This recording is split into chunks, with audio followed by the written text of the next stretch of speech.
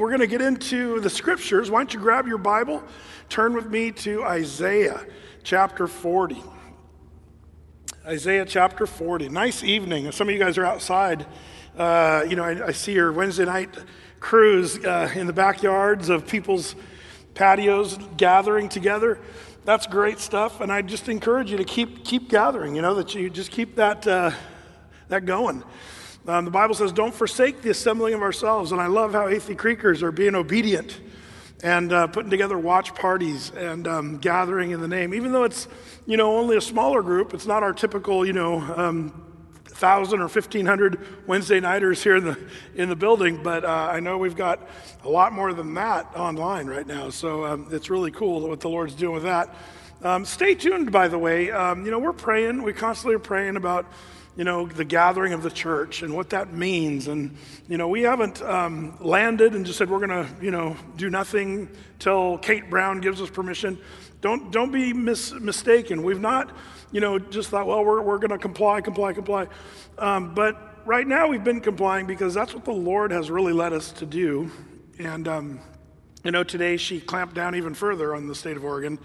If you're in a phase 2, which we're not, Clackamas County is still in phase 1 because we've been thrown in with Multnomah County and Washington County, so we've been in phase 1 forever.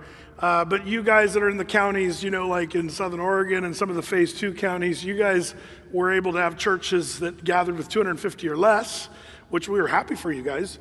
But today she lowered that to 100 in all the phase 2 counties. So the church is getting a little bit frustrated, I think, and perhaps rightfully so. We're not just going to forget and say, well, whatever. We're on our knees seeking the Lord, asking Him what He would have us to do, because that's really ultimately what matters. And so be praying for the leadership of Athey and also all the other churches. I know this is a struggle for a lot of churches to sort of comply with this. By the way, there's pastors out there. Jack Hibbs, one of them. And people keep sending me his videos. Brett, have you heard this pastor? It's awesome. The problem is, Jack's great, and he's challenging. And some people are saying this is awesome.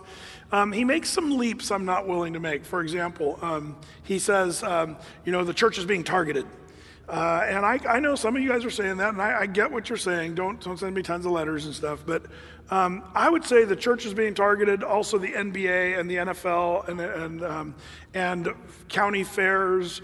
Anybody that's in a big group. As soon as it's just the church and we're the ones being targeted, when I think of being targeted, I think of a bullseye. And if she's aiming for the church to shut it down, then I'll be the first one to say, that's a foul right there. But there's still a lot of anything that's a bigger gathering of people like Athey Creek does on a typical Sunday or Wednesday. Those are being clamped down on now. So that's a leap that he makes that, there's bars and there's abortion clinics and marijuana dispensaries and they're all meeting.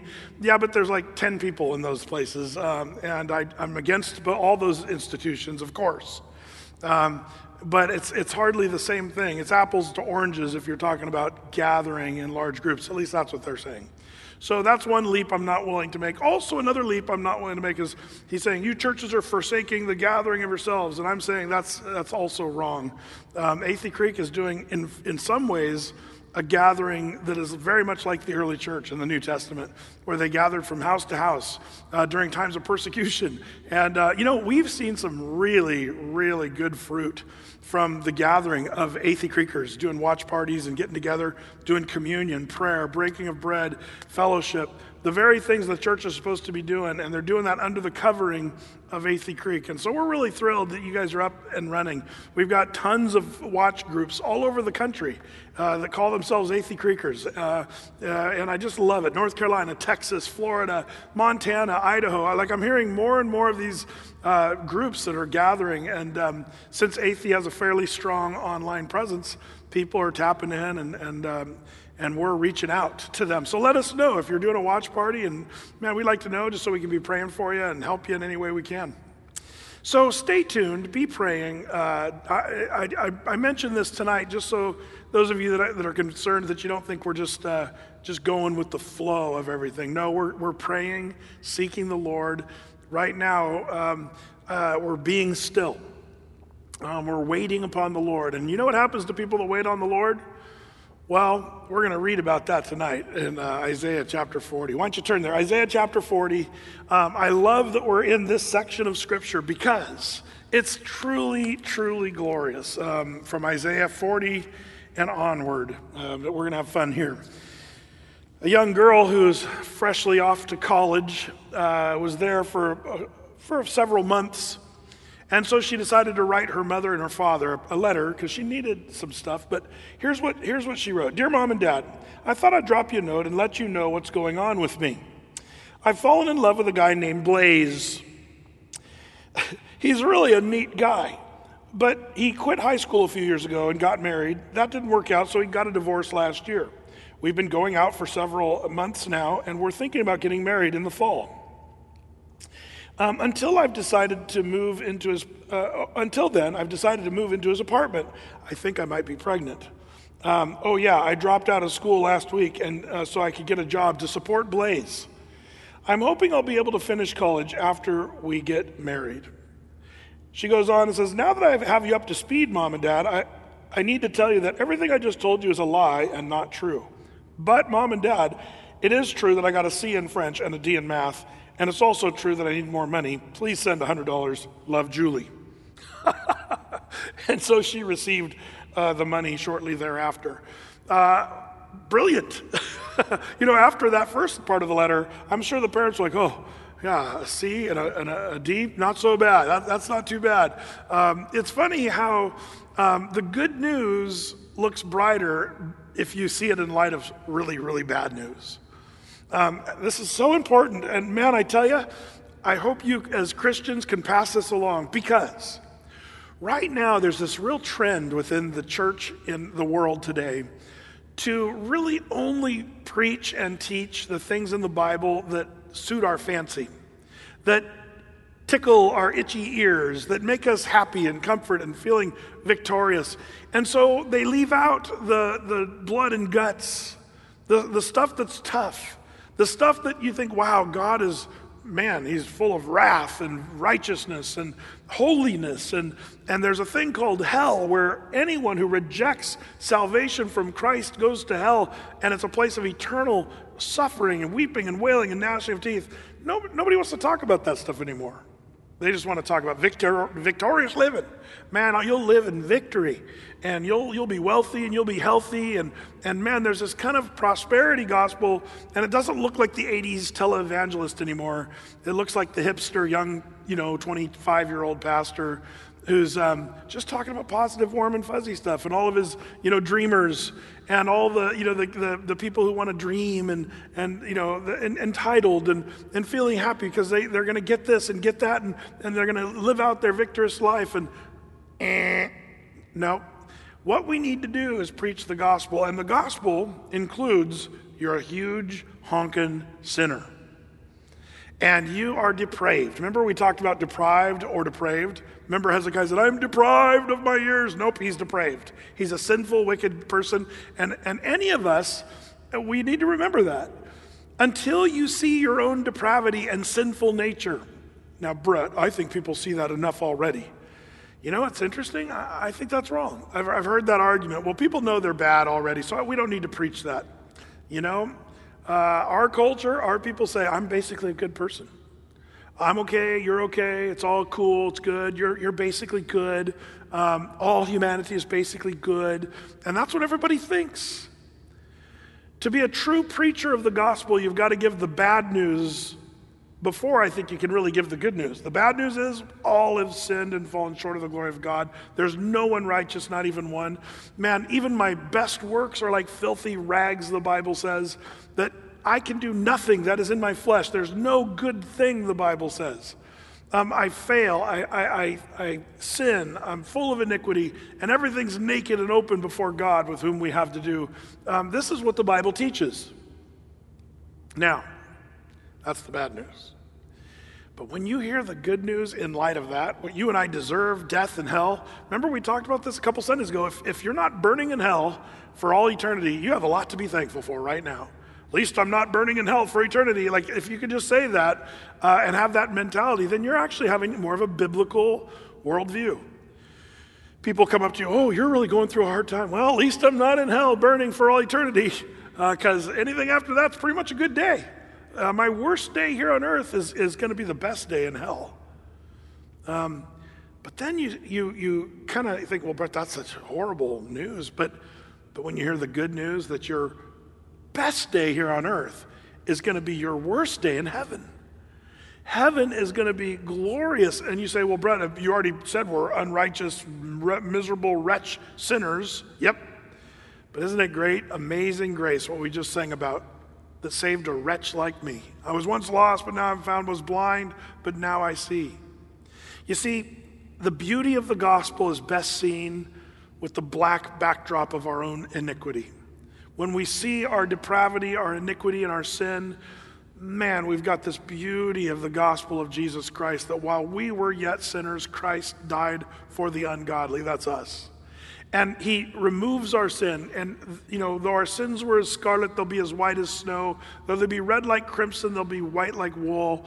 Man, the Lord takes our sin and puts them as far as the east is from the west and remembers our sins no more.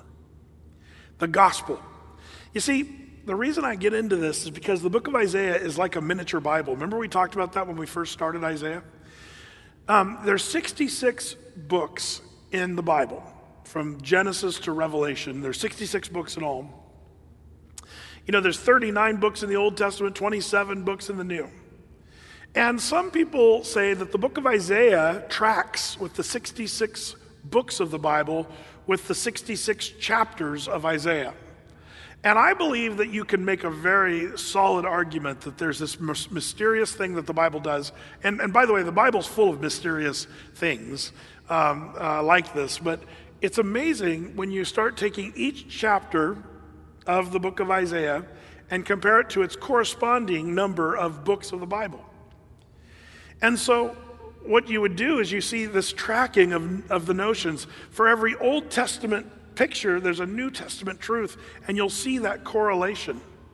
And that's worth just doing a study in that alone, and that would take a lifetime if you wanted to. You could compare Isaiah's chapters with the books of the Bible.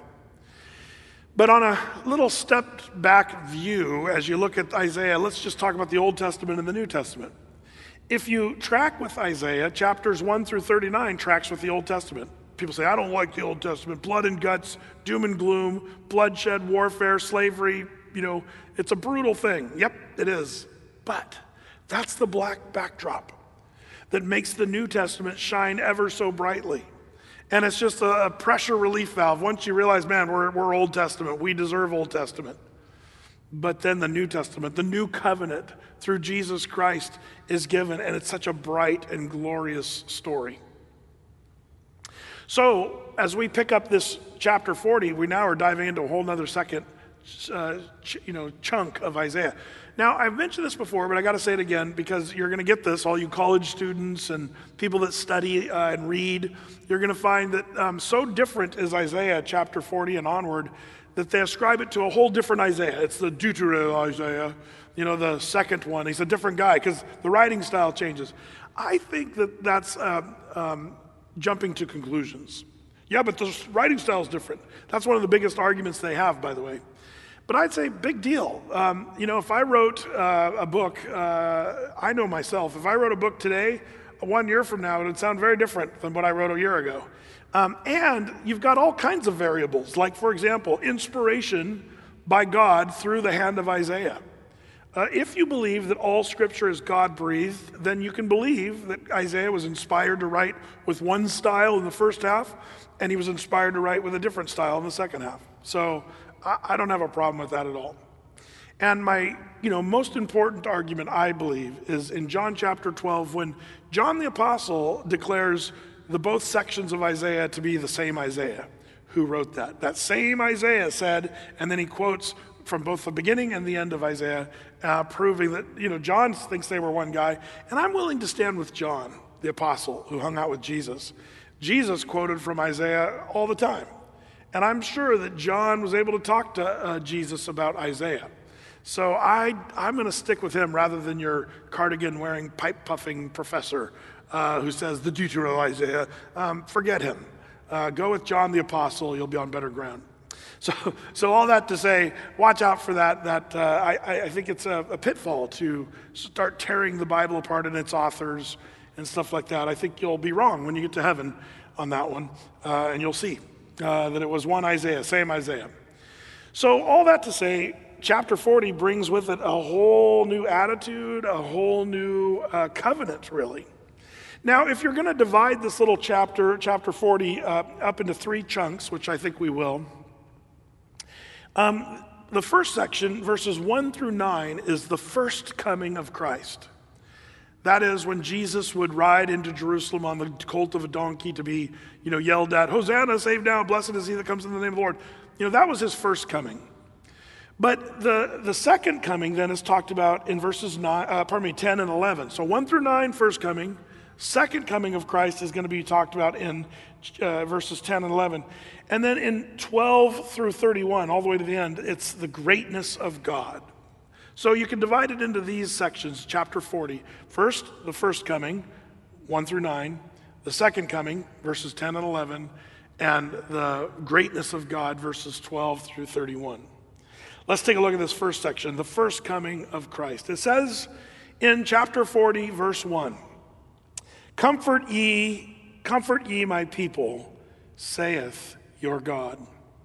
Speak ye comfortably to Jerusalem, and cry unto her that her warfare is accomplished, that her iniquity is pardoned, for she hath received of the Lord's hand double for all her sins. This has a lot here. First of all, what a change of tune. Comfort ye. The previous Isaiah model was, woe unto the rebellious children of Israel. Now he's saying, comfort ye, comfort me, my people, saith the Lord. Very different. And why? It's because now we're talking about Jesus and the work of God. In fact, by the way, this idea of comfort, did you know that when you look at the Holy Trinity of God, God the Father, God the Son, God the Holy Spirit, all 3 parts of those that triune being, one God, 3 parts, all 3 of them are synonymous with the idea of comfort. God is, in fact, a God of comfort. That's good news, because we live in Isaiah, Hezekiah type days where there's not a lot of comfort. Are you comforted? Man, are you seeing what's going on? Here we are living in Portland, and our city's making national, international news every night. For 50 plus nights now, we've had violence in our streets and tear gas, and the military has come to try to subdue these protesters that are violent, looters and what have you. And it's becoming quite newsworthy, and people are saying, "Man, what's going on with Portland?" And if you've driven downtown Portland, which I have, good night. It looks like World War III. It's like the apocalypse or something when you drive downtown Portland. And it's heartbreaking because we once kind of had a beautiful city. But all that to say, it makes me realize, wow, that we're living in troubled days. In the last days, the Bible says perilous times will come. And it's amazing how we're seeing that up close, even locally here in our own city. But this is a good word for you and me tonight. Comfort ye, my people, saith your God. I mentioned the Holy Trinity. Let me show you how that works out. Jot down a few scriptures next to this in your notes, perhaps. In 2 Corinthians chapter 1,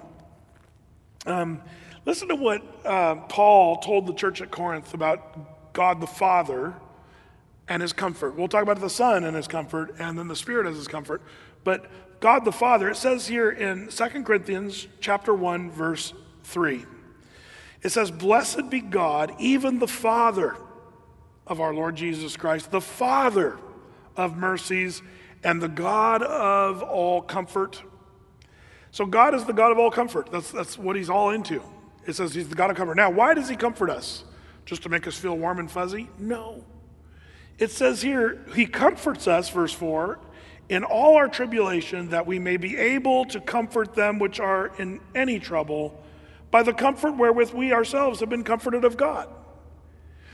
If you are comforted by the Lord, which many of us are, I know I am, I have to say, there's a lot going on around the world. Am I freaking out? Nope. But I have to say I'm comforted because I know the Lord. The Father gives me great comfort, and I trust the Lord. I'm not freaked out. Well, what about America, Brett? America! You know what? We're citizens of heaven. And this country, well, we're going to see what God thinks of the nations here in a few minutes. But I'm a citizen of heaven. I'm not, my home is not this land. I am a stranger in a strange land. And I'm comforted that I have the hope of the Lord and to be with the Lord. The Lord has given me comfort, and I hope he has you too. But he doesn't comfort you just for the sake of being comforted. He comforts you so that you can comfort with the comfort God's given you. That's what it says here in 2 Corinthians chapter 1. That you are to comfort others, comfort them, which are in any trouble by the comfort wherewith we ourselves are comforted of God. I hope that you're not the kind of Christian who gets the blessing of being comforted by the Lord constantly, and you just say, man, at least I'm going to heaven. At least I don't have to worry about Antifa and all the stuff going on in downtown Portland. At least I'm safe because I live in Wilsonville or whatever. Nope. You're not comforted for that reason. You're comforted so that you can comfort others. I wonder if that's something you and I could do better at, being a comforting person to those that are troubled. There's a lot of people that are very troubled these days, and you can be one who comforts them. That's why God comforts you to begin with. It says, so you got God the Father who's very interested in your being comforted. So it says, comfort ye, my people, saith your God. But what about the comfort that comes from Christ? We'll jot down this scripture, the Son, Isaiah 61:2. It says in Isaiah 61:2, well, let's go to verse 1. This is, by the way, this is Jesus reading this in Luke chapter 4. He goes into a synagogue in Nazareth and reads this. This is great. Check this out. He opens up the scroll of Isaiah, and everybody's listening to the rabbi, Jesus, in Nazareth, and they're all listening. Their eyes are fixed on him. And he starts reading this passage. The Spirit of the Lord God is upon me, because the Lord, Jehovah, hath anointed me to preach good tidings to the meek, hath sent me to bind up the brokenhearted, to proclaim liberty to the captives, and opening the prison to them that are bound, to proclaim the acceptable year of the Lord. And then he closes the scroll and sits down. Now this is great. And everybody freaked out. Why? Because he didn't finish the sentence. The rest of the sentence says, to proclaim the acceptable year of our Lord and the day of vengeance of our God, to comfort all that mourn. What in the world is Jesus doing, not finishing the sentence? It may have offended them. So their eyes were fixed on him like, what are you doing, not finishing the sentence? And then Jesus looks at them, knowing what was in their heart and minds, and he said, today, this prophecy has been fulfilled in your ears. What you've heard just now has been fulfilled. You see, if he kept reading, if he would have finished the sentence, he couldn't have said that. Because in his first coming, he came to set liberty to the captives, loose those that were bound, to proclaim the acceptable year of our Lord. But he didn't come the first coming to bring the day of vengeance of our God and to comfort all that mourn. That's the second coming. So he stops short of the sentence because he wanted to be able to say, the stuff I just read to you has been fulfilled in your ears. What a great thing. What a mystery. Those people were probably stunned, thinking, what in the world's going on here?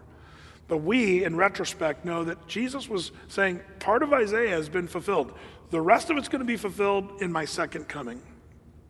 And what's that? That's when he brings the day of vengeance of our God. That's the day of the Lord he's talking about, when Christ intervenes and returns and sets all the wrongs right. And, listen, brings comfort to all that mourn. One of the things Christ is going to do in his second coming, there's going to be people who are mourning, who are part of the faithful in the tribulation. But I thought we were going to be raptured before the tribulation. We are. I believe that.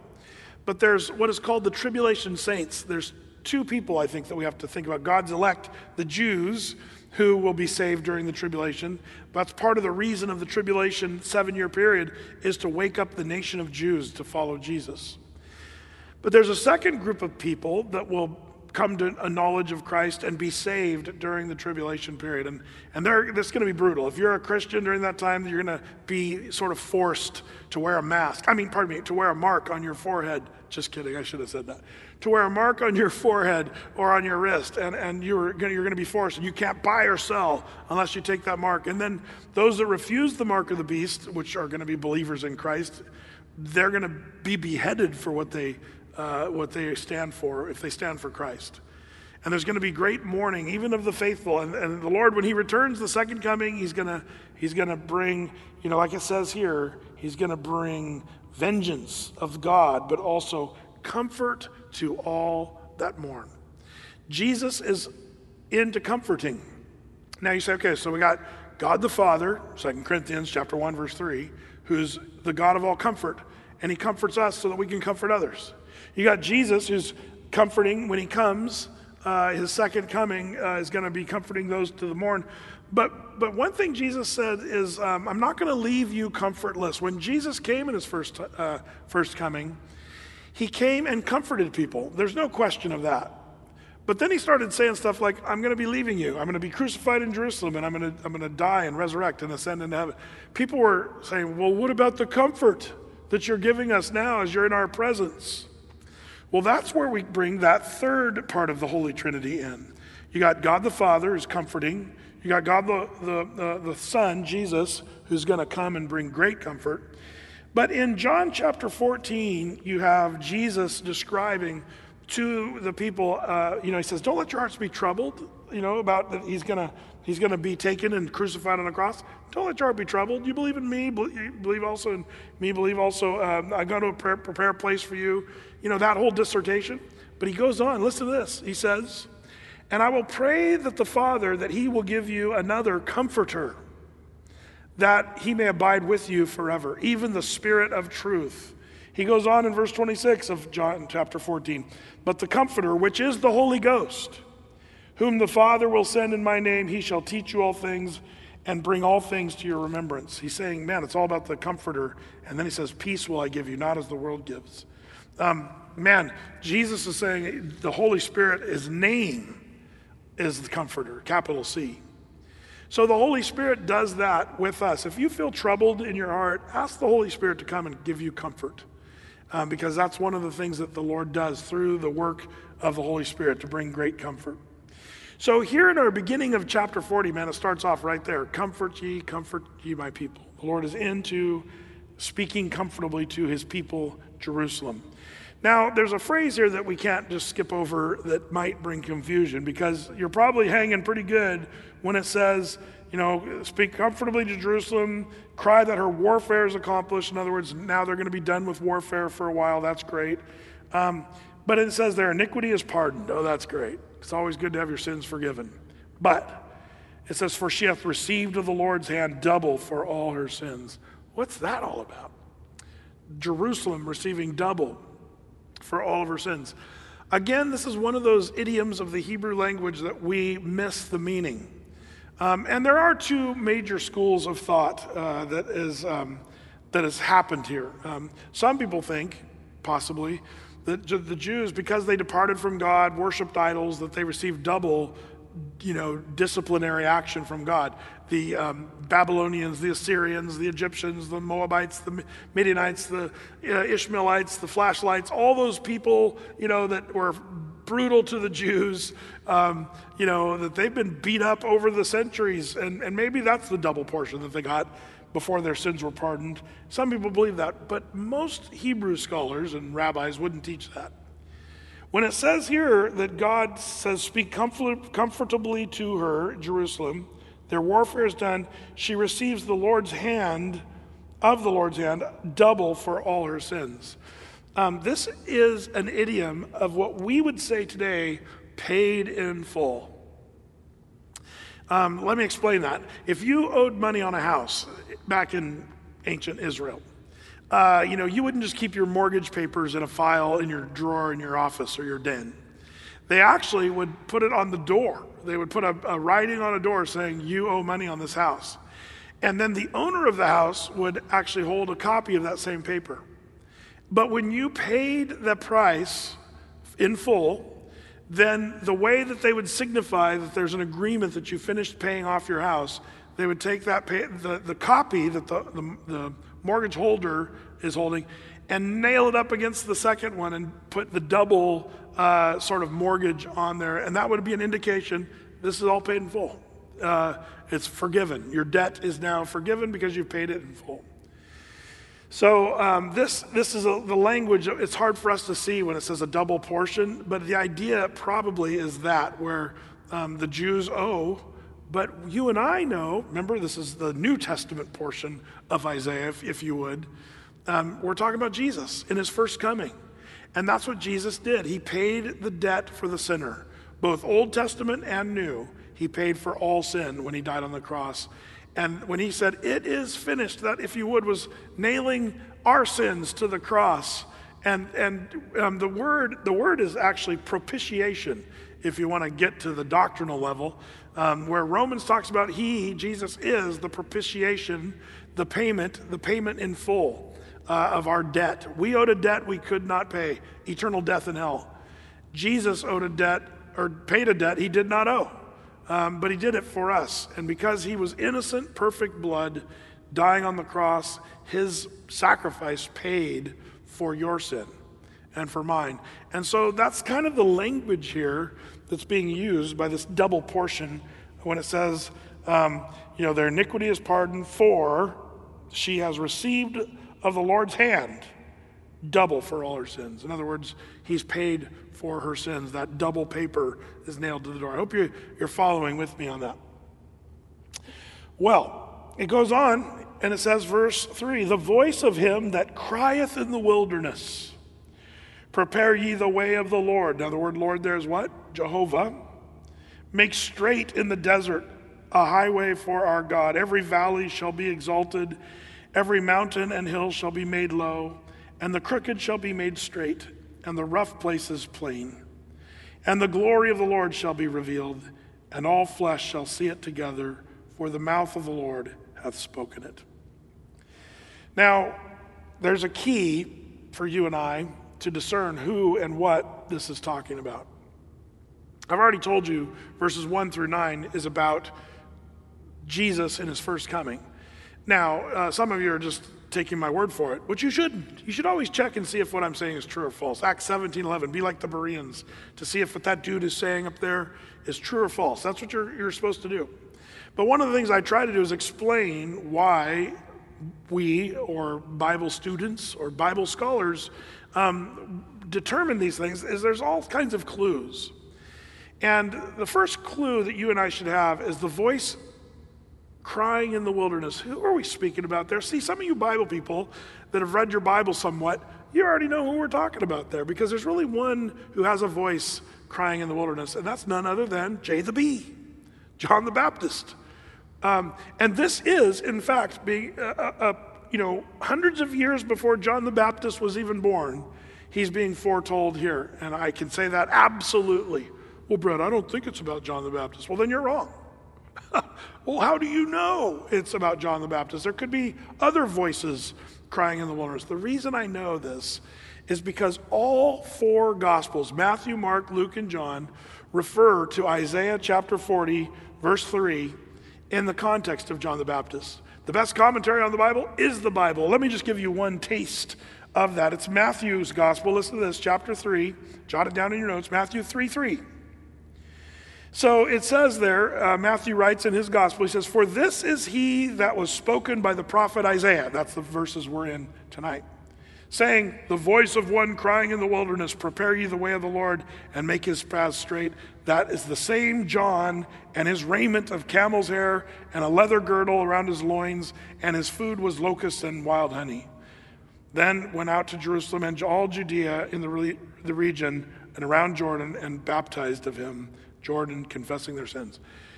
This is John the Baptist. And Matthew, Mark, Luke, and John, all four gospel writers say Isaiah chapter 40, verse 3, is talking about John the Baptist. So again, you don't have a good argument if you're saying it's not. So if the context is John the Baptist, verse 3, then it goes into every valley shall be exalted, every mountain and hill shall be made low, the crooked will be made straight, the rough places plain, the glory of the Lord shall be revealed. What's that all about? The glory of the Lord, Jehovah, will be revealed. How? Through John the Baptist, who prepared the way for Jesus. And Jesus would be the glory of God being revealed to humanity. Jesus said, "If you've seen me, you've seen the Father."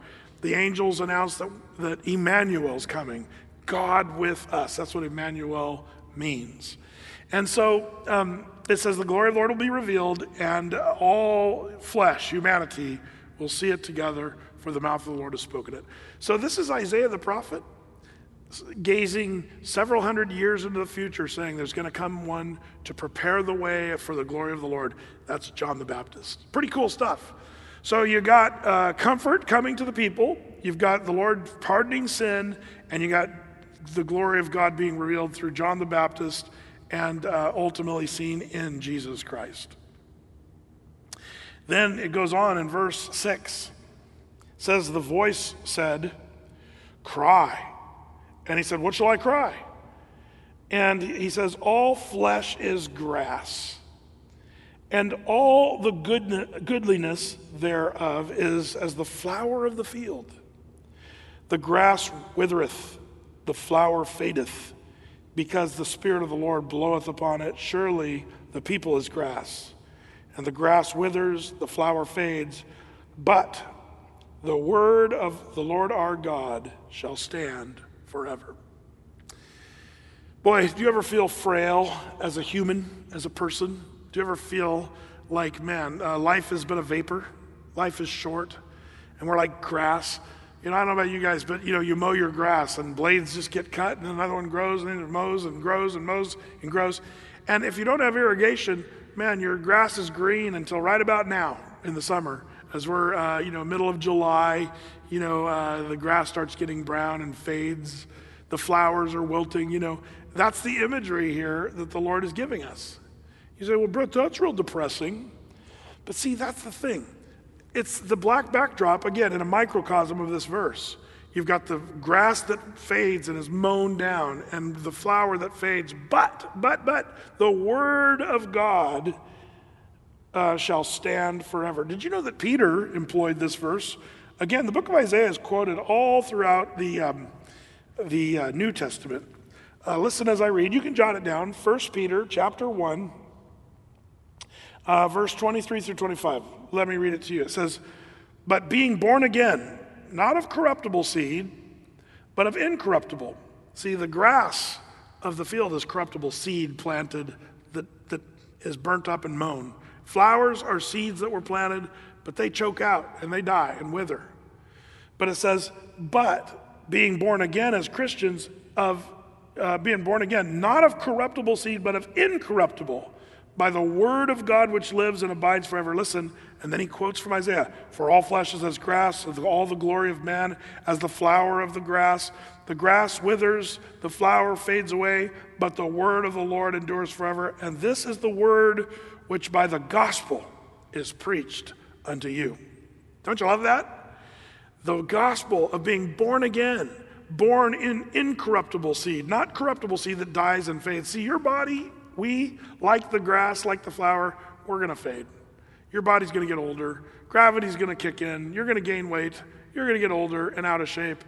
And guess what? That's bad news. But you as a Christian, you're born again into incorruptible seed, that you die, and that's just like coming out of your shell, this body that's dying.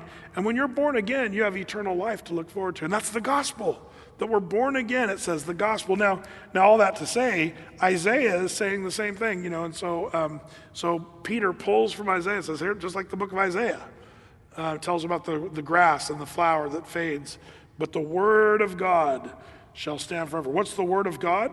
Well, the good news, the gospel. That's what Peter says. But notice Isaiah goes into that, the good news, or the good tidings as he calls it.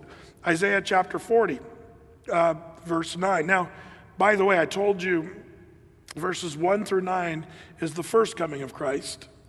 And so we got to kind of finish up this first coming with the good news of Jesus. Check it out, verse 9. O Zion, that brings good tidings. Where did the good news come from? Jerusalem. Zion's the old name for Jerusalem. And the good news comes from where Jesus died on the cross. That's Jerusalem. So it says, good tidings come. Get thee up into the high mountain, O Jerusalem, that brings good tidings. Lift up your voice with strength. Lift it up. Be not afraid. Say unto the cities of Judah, behold your God. He's saying, man, the grass fades, the flower withers, but the word of God remains, and the word tells us there's the gospel, the good tidings good news. And the good news comes from Jerusalem. What is the good news? Well, I love it. First Corinthians chapter 15 spells the gospel out. The word good news, that's what gospel means. Just good news. By the way, the gospel is not good views. A lot of churches, you think they're just a bunch of good views, how you should be eating and what you should be wearing and how you should be environmentally conscious and how we need to do this and that. But it's not about good views. It's about good news. And the good news is this. Paul makes this perfectly clear in verses 1 Corinthians 15, verses 3 through 4. He says, "For I delivered unto you first of all that which I also received, how that Christ died for our sins according to the Scriptures, and that he was buried, and that he rose again on the third day according to the Scriptures, and that he was seen of Cephas and of the 12, and after that he was seen of 500. The gospel in a nutshell, right here in 1 Corinthians 15, verses 3, 4, and 5, is that he gave to us the gospel, the good news, according to the Scriptures, that Christ died for our sins, that he was buried, and that he rose from the grave.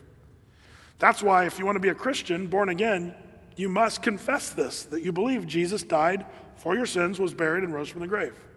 That's what Romans 10, verse 9 and 10 teaches us. So where did he get all this? The good news, the good tidings, is what Isaiah is talking about here in verse 9. Out of Zion, there's good news. That's Jesus dying on the cross, being buried, and raising up from the grave. I hope you're clear on what the gospel is, because I'm stunned sometimes of what people think the gospel is, that the gospel is something where we need to stop racism. That's not the gospel.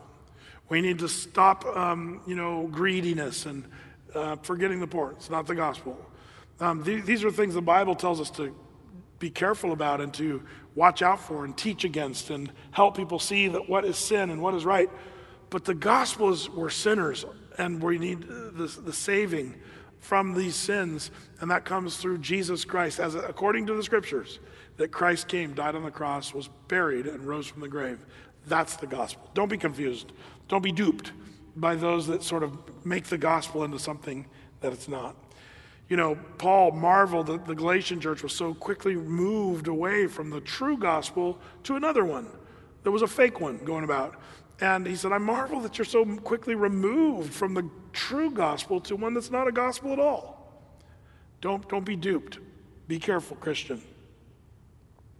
Well, verses 1 through 9, the first coming of Christ. The good news, the gospel, John the Baptist preparing the way, all of this comfort, all this is part of the first coming of Christ. But now, verses 10 and 11, we see the second coming. It says in verse 10, "Behold, the Lord God," remember that's the Lord, Jehovah, God, Jehovah. Lord is, Elohim, God is Jehovah there. So it says, "Behold, Elohim, Jehovah, will come with a strong hand, and his arm shall rule for him. Behold, his reward is with him, and his work before him. He shall feed his flock like a shepherd. He shall gather the lambs with his arm, and carry them in his bosom, and shall gently lead those that are with young." We looked at this a bit on Sunday, talking about the Lord and what he's going to do in his name. God has a name. But here I want you to see that in his second coming, what is he going to do? He's going to come, verse 10, with a strong hand. I've marked that in my Bible. What is a strong hand? Well, if your margin, if you read in many of your Bibles, it says he's going to come against the strong. The idea is he's going to come with a strong arm against those that are strong. And that's going to be the case. The world is going to have its sights set to destroy Israel, destroy Jerusalem. I think the church will be being persecuted during the tribulation period. And the Lord's going to come with a strong arm to deal with those that are strong-arming his people. And then what is he going to do? He's going to take his people and feed them like a shepherd and carry the lambs in his arm and carry them in his bosom. That's the second coming. He's going to come as a mighty warrior to protect his little lambs who are believers during the tribulation period. That's the second coming of Christ. That kind of imagery is all throughout the Bible as it relates to the second coming. Now, notice it says here, just a freebie for you guys. In verse 10, it says, "Behold, his reward is with him."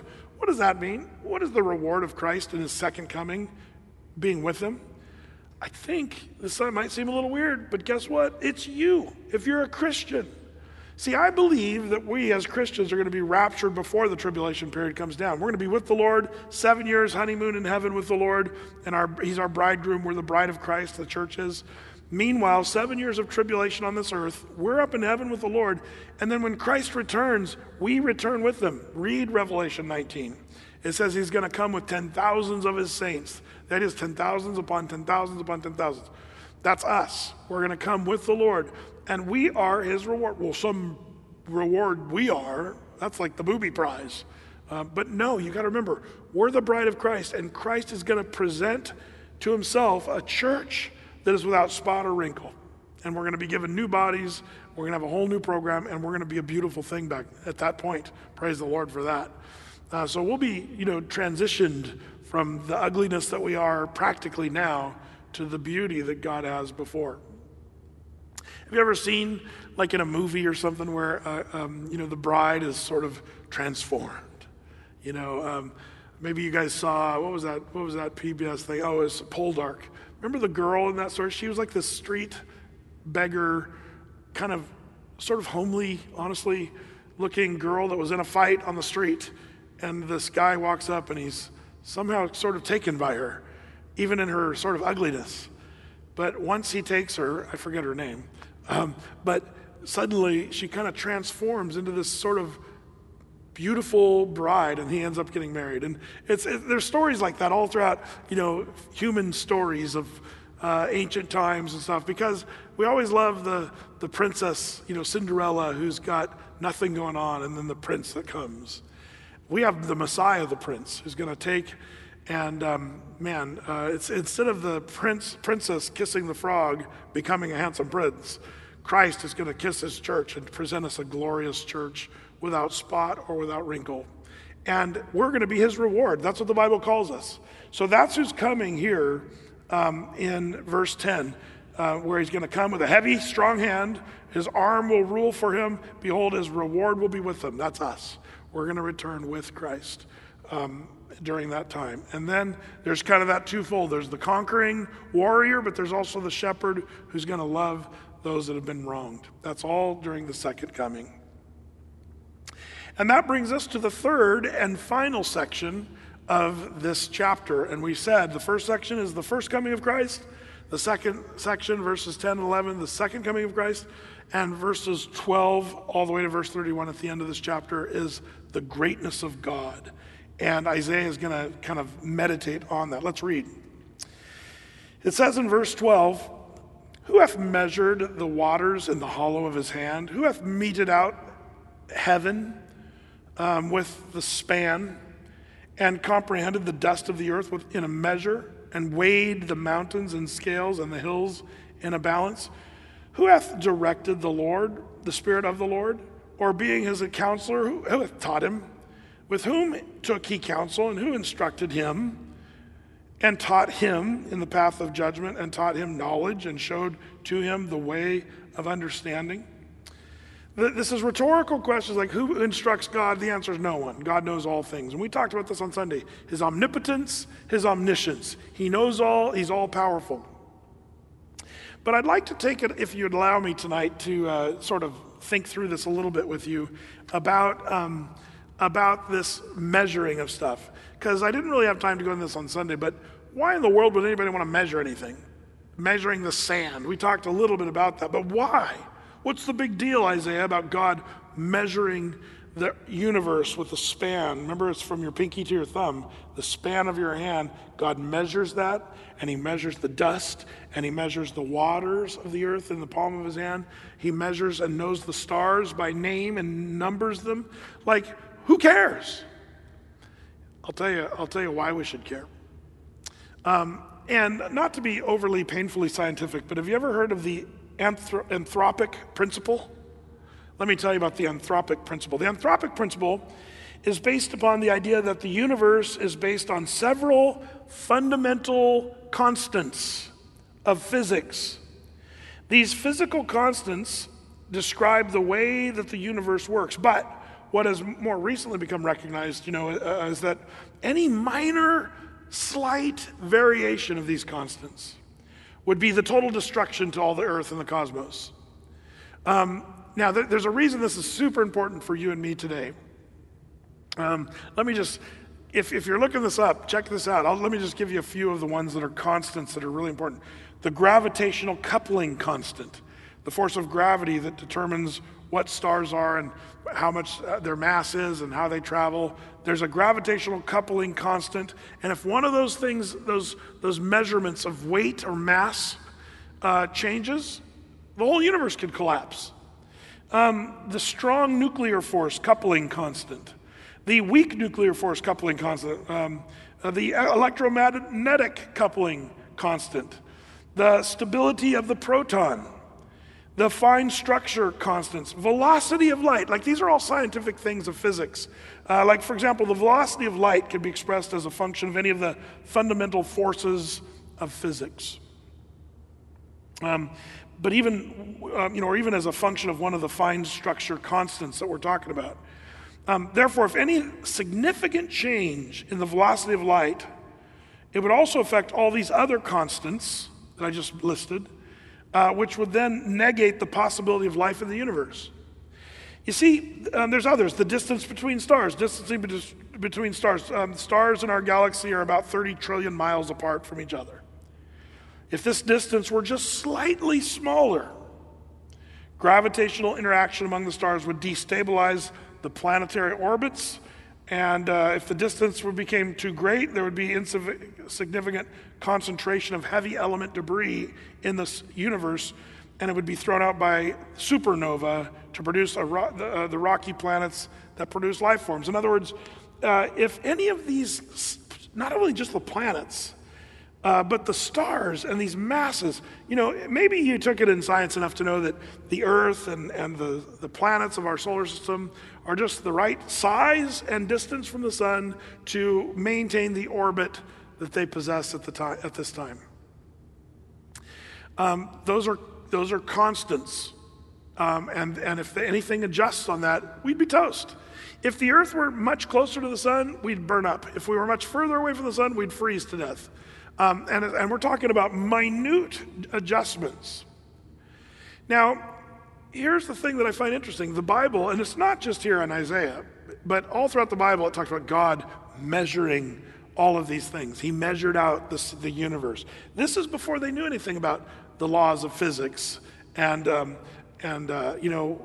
what would happen if the moon were bigger or if the sun were smaller. The anthropic principle basically is a scientific notion that says if these constants were adjusted, life as we know it in the universe would cease to exist. Now, this explains something. I hope you guys can get it. You guys might have sensed over the years that I'm a little skeptical of, global warming. And since then, they've called it climate change because now they're saying global cooling, global warming, and the fluctuation. And I understand all those things. Now, let me just say this. We're to be good stewards of the earth. The Bible teaches that. That's something you and I should do. We should just throw trash out and trash the earth. Of course not. But there's this whole alarming thing, which is what everybody likes to do today, is freak everybody out.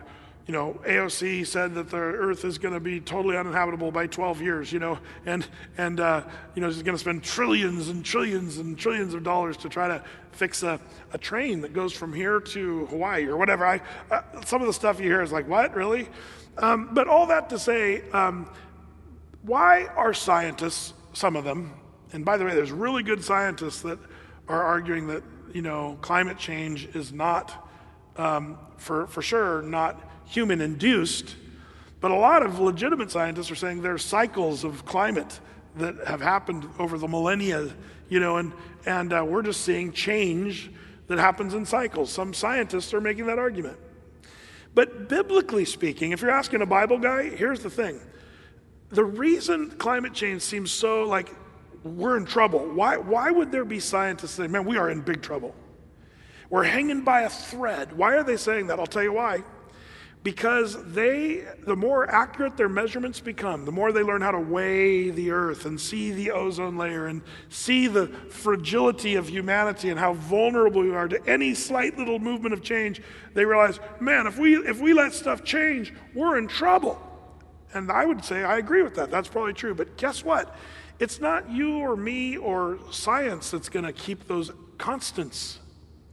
It's the one who set the constants in place at the beginning. You know, one of the greatest arguments for in the beginning God created the heavens and the earth are these constants that had to be there. You see, to believe in the Big Bang, you know, this giant explosion that scattered from a tiny mass, extremely dense, you know, to what we know now as the universe, the expanding universe, to think that it just exploded into all of this that we see. Even in our own little microcosm, you know, you're watching a TV or a computer, that's all part of an explosion that just accidentally happened. And as it turns out, it took billions and billions of years for all this design and structure to happen. But see, the Bible says, no, God measures all these little things. So when we talk about the earth changing temperature by a few degrees and how it's going to destroy everything, guess what? God's the one who measured out the temperature of the earth. God's the one who allows the certain amount of water on the earth and certain amount of ice caps on the North Pole and on the South Pole.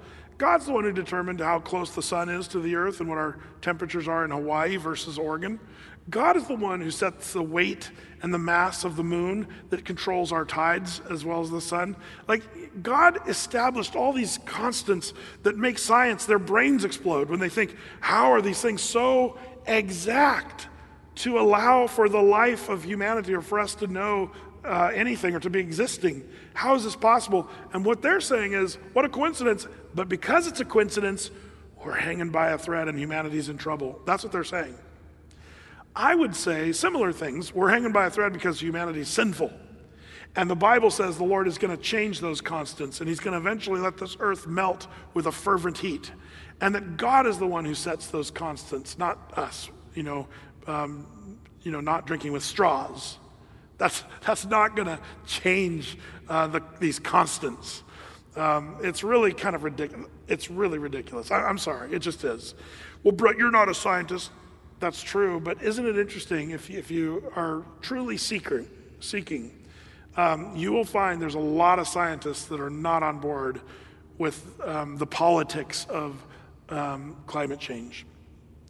And scientists that are strongly against it are being hassled, fired, marginalized, and erased. So it really is a hostile environment to be an honest scientist. I think a lot of scientists are like Bible teachers. To be an honest Bible teacher, that's some dangerous territory. But to be an honest scientist today, talking about anything from climate change to the coronavirus and wearing a mask, to be an honest scientist or doctor today, you will be tarred and feathered if you cross those that have the money and the agenda. That's why I love the Bible. The Bible gives us these things, and I think this is such a great little tidbit that the Lord is the one who measures out the water on the earth in the hollow of his hand. He weighs the mountains, and he, because you might say, well, big deal. So he weighs it and knows how many sand. All those grains of sand amount to mass and weight and the size of the earth and the orbit around our sun. All that stuff had to be measured out perfectly, and guess who did that? That's God, and that's what Isaiah is saying. Well, I've already gone way too long on that one. But that's the Lord measuring out. But if you're interested, you science brains, look at the anthropic principle and see how it applies. You might get a chuckle the more you dig. It's pretty fascinating. Well, he says that the Lord measures it all out. Who's taught the Lord? Nobody's done that. The Lord knows all things. Well, verse 15. Then he goes from weighing out the constants of the universe to the nations themselves. What does God think of the nations? We know that he loves Israel and he cares for his people. They're God's people, the nation of the Jews. And that's a constant, by the way. He will never forsake them. Watch out for Bible teachers that say that God is done with the Jews and the church has replaced Israel. That's just wrong. God is not that kind of a being that sort of reneges on his promise to the Jews.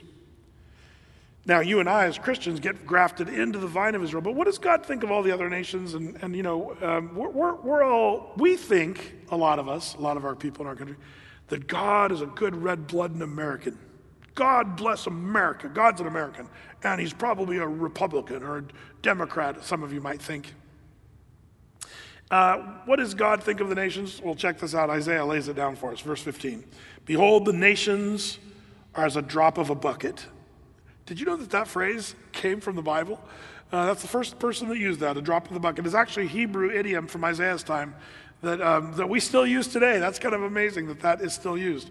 But the idea is they come and go, whatever. That's the idea.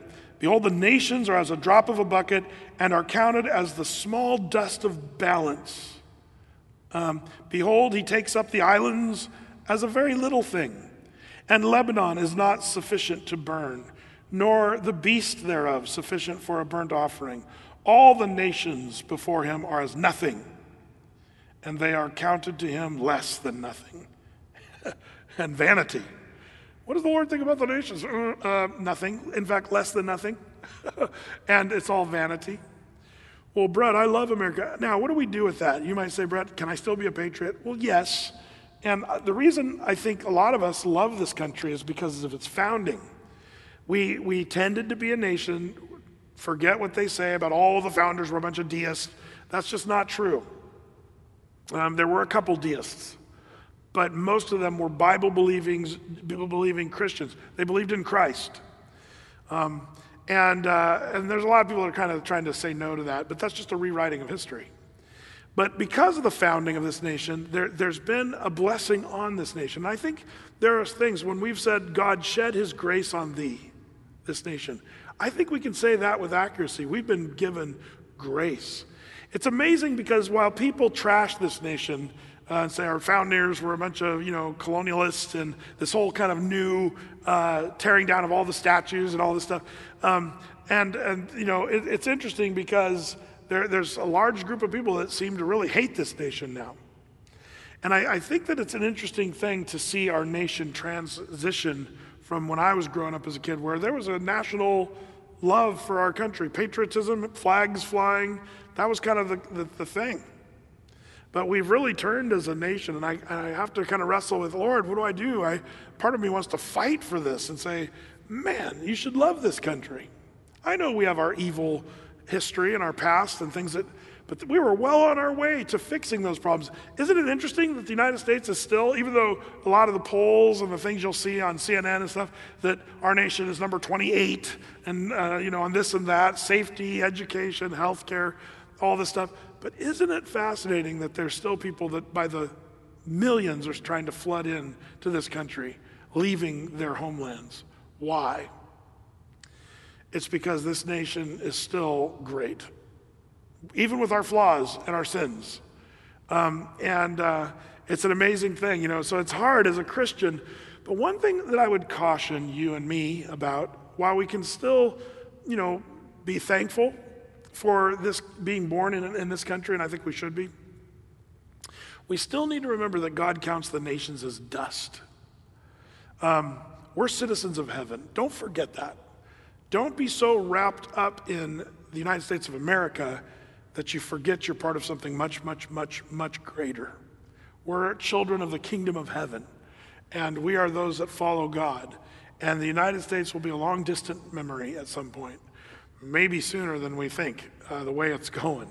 God forbid, but that seems like what's happening. But man, we need to be people who say, well, the Lord says all the nations before him are as nothing, and they are counted to him less than nothing. I think that pretty much describes it for us. Verse 18, it says, to whom then will ye liken God? Or what likeness will you compare him to? Is there anything you can compare God to? Then he goes on in verse 19, the workman melteth a graven image, and the goldsmith spreads it over with gold and casts silver chains. He that is so impoverished hath no oblation, no oblation chooseth a tree that will not rot. And he seeks to him a cunning workman to prepare a graven image that shall not be moved or rot. He's saying, what can you compare God to? Well, he's saying men try to compare God to these little gods that they make out of gold and wood and things that won't rot. He's sort of mocking this, saying, are you kidding? You're going to make something in the likeness of God? Now, the Jews should have known that they should not have been doing that. Just all the way back from Exodus chapter 20, thou shalt not make unto thee any graven image or any likeness of anything that is in heaven above, or that is in earth beneath, or that is in the water underneath the earth. Thou shalt not bow down to them, nor serve them, for I am the Lord thy God, am a jealous God, visiting the iniquity of fathers upon the children. You see, one of the big 10 commandments, thou shalt not make unto thee any graven image. Boy, think about that, something to think about if you're coming from a, ultra-Orthodox kind of church or Catholic church where there's images of people. The big 10 commandments says, thou shalt not make unto thee any graven image. That's why at Athey Creek we don't have, Jesus statues hanging on the cross. Because we feel like that's crossing the line, trying to put God in sort of an image. And I think that could be a real mistake. I've talked about that at length, so I'm not going to continue to beat that drum. But the Bible says no, and Isaiah is sort of saying, are you kidding? You're going to try to make an image of God? Verse 21, have you not known? Have you not heard? Hath it not been told you from the beginning? Have you not understood from the foundations of the earth? It is he that sitteth upon the circle of the earth. Remember we talked about the word circle? It's hug in the Hebrew, or like spelled like hug phonetically. And it could be sphere or ball. The Lord sits on the circle of the earth. Before they knew the earth was round, the Bible was calling that. Job chapter 26 verse 7 says that it's hung upon nothing. I love that. That's the Bible. So God sits on the circle of the earth, and the inhabitants are as grasshoppers that stretch out the heavens as a curtain and spreads them out as a tent to dwell in. By the way, the math of tensor calculus, which I'm not going to pretend to know anything really about that. I had just enough math in my schooling to learn that I am not a mathematician. But I have read about this, the universe, and how they believe it's expanding, but it's how it's expanding mathematically that's really interesting.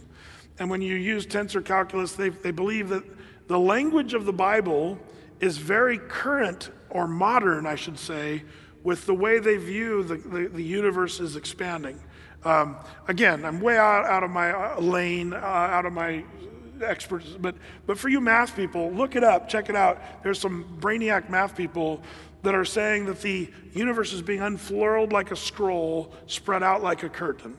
This language sounds ancient from the Bible, but it's actually very contemporary to the way math believes the universe is expanding. Kind of cool. Verse 23. It says that the earth is being stretched out like a tent to dwell in. That, verse 23, brings the princes to nothing. He makes the judges of the earth as vanity. Some more judges today more vain than others. Verse 24, yea, they shall not be planted, yea, they shall not be sown, yea, their stock shall not take root in the earth, and he shall also blow upon them, and they shall wither, and the whirlwind shall take them away as stubble. These are the ones that think they're something in this world, princes and judges, but they're going to be blown away is the idea. Verse 25, to whom will you liken me, or shall I be equal, saith the Holy One? Again, Isaiah is going to spend a lot of time. There's no one like God. No one. And we're going to see that in chapter 44 and chapter 45 and elsewhere. Verse 26, lift up your eyes on high and behold who hath created these things, that bringeth out their host by number. He calleth them all by names, by the greatness of his might, for that he is strong in power, not one faileth. Again, we talked at length about that on Sunday. Verse 27, why sayest thou, O Jacob, and speakest, O Israel, my way is hid from the Lord, and my judgment is passed over from my God. What are they saying? They're saying, God can't see us, so we're still going to sin. We're hidden from the Lord, and God's going to pass over them because he doesn't see them. That's just wrong. I love where David prayed in Psalm 19:12, where he said, "Oh Lord, cleanse thou me of my secret faults, sins." David knew that God saw all of his secret little sins. Hebrews 4:13 says that everything's naked and open before him with whom we have to do. God sees it all, and Isaiah saying, "Oh Israel, why are you saying that, my way, our sin, is hid from the Lord? The answer, it's not. God sees it all. Verse 28, hast thou not known? Hast thou not heard that the everlasting God, the Lord Jehovah, the creator of the ends of the earth, fainteth not, neither is weary? There is no searching his understanding. Man, there's a lot to meditate on that he never runs out of strength. He never gets tired. And his understanding is unlimited. And then you say, well, good for him, like we talked about on Sunday. Remember, well, good for him. The Lord's all that. Powerful, omniscient, omnipotent, omnipresent. Good for him. But that's good for us. Why? Verse 29, he gives power to the faint, and to them that have no might he increases strength. Even the youths shall faint and be weary, and the young men shall utterly fail. But they that wait upon the Lord shall renew their strength. They shall mount up with wings as eagles. They shall run and not be weary, and they shall walk and not faint. The ability to calm your soul before God is one of the most difficult things I think we have to do, especially in troubling times. Some of you can put on a good face. Yeah, it's all good, but in your soul, have you been troubled lately by the stuff we're seeing and what's going on? I think in the Christian life that can be really difficult to calm your soul. But, our old sin nature, our old restless heart, it just stirs, and we mull over the bad things, and we become sort of locked in, and sometimes we find ourselves looping our worries. Change freaks us out, and we get all upset and worried about stuff. The world is frantically in a hurry, trying to move this way and that way, but a restless heart, I think a restless heart usually leads to a reckless life. The things that I say that's stupid, the things that I do that I regret, usually come out of a restless heart. But the believer that waits on the Lord and lets the Lord, slowly but methodically cover and direct that person, man. It's funny. Some of you guys know this in certain disciplines. It's funny how technique, for example, in motocross, there was a day where years ago, my dad and I were on a certain track, and we were the only ones there, and so it was great. We had the whole track to ourselves, but we decided to time each other's lap times. And we were there for quite a good portion of the day trying to improve our lap times. And the harder we tried, we saw very little improvement. And I remember my dad saying, Brett, you're trying so hard and you're working so hard. What I want you to do is, he says, I'm not going to time the next couple laps, but I want you just to relax. I want you to just let the track just kind of unfold underneath you. And, don't try to pin it the whole time, but just kind of go a little more leisurely. And so I did. And the greatest, my dad told a fib. He actually did time me as I was relaxing, and he knew, he recognized the problem. I was trying so hard, I was breaking the traction, breaking loose, and I was spinning the tire too hard, and I was clearing jumps too far rather than keeping the power to the ground. Like I was trying so hard, it was slowing me down. But it was when I just kind of put it in cruise control and hung, you get this thing called forearm pump.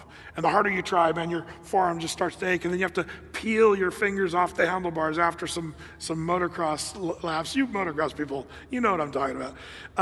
But as I was just relaxing, I could not believe my times by a long shot. I was able to improve my times. And it made me learn something. Boy, there's things like that across the board. I would argue that the Lord is telling us that all throughout Scripture, that we need to wait upon the Lord. We will be still and know that He is God. Wait upon the Lord. He will renew your strength. You'll mount up with wings like eagles. Remember, eagles flap, flap, flap? We talked about that on Sunday. You'll mount up with wings like eagles, but you'll run and not grow weary. You'll walk and not faint. This is a promise of the Lord. Waiting on the Lord, being still, listening.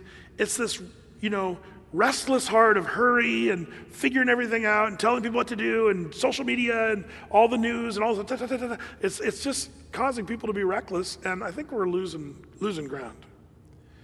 Wouldn't it be something if we actually said, okay, let's just seek the Lord. Let's be still and know that he is the Lord. I have a hunch the Church of Jesus Christ will do better as we rest and wait upon him. May the Lord give us ears to hear what the Spirit says to the church tonight. Let's pray.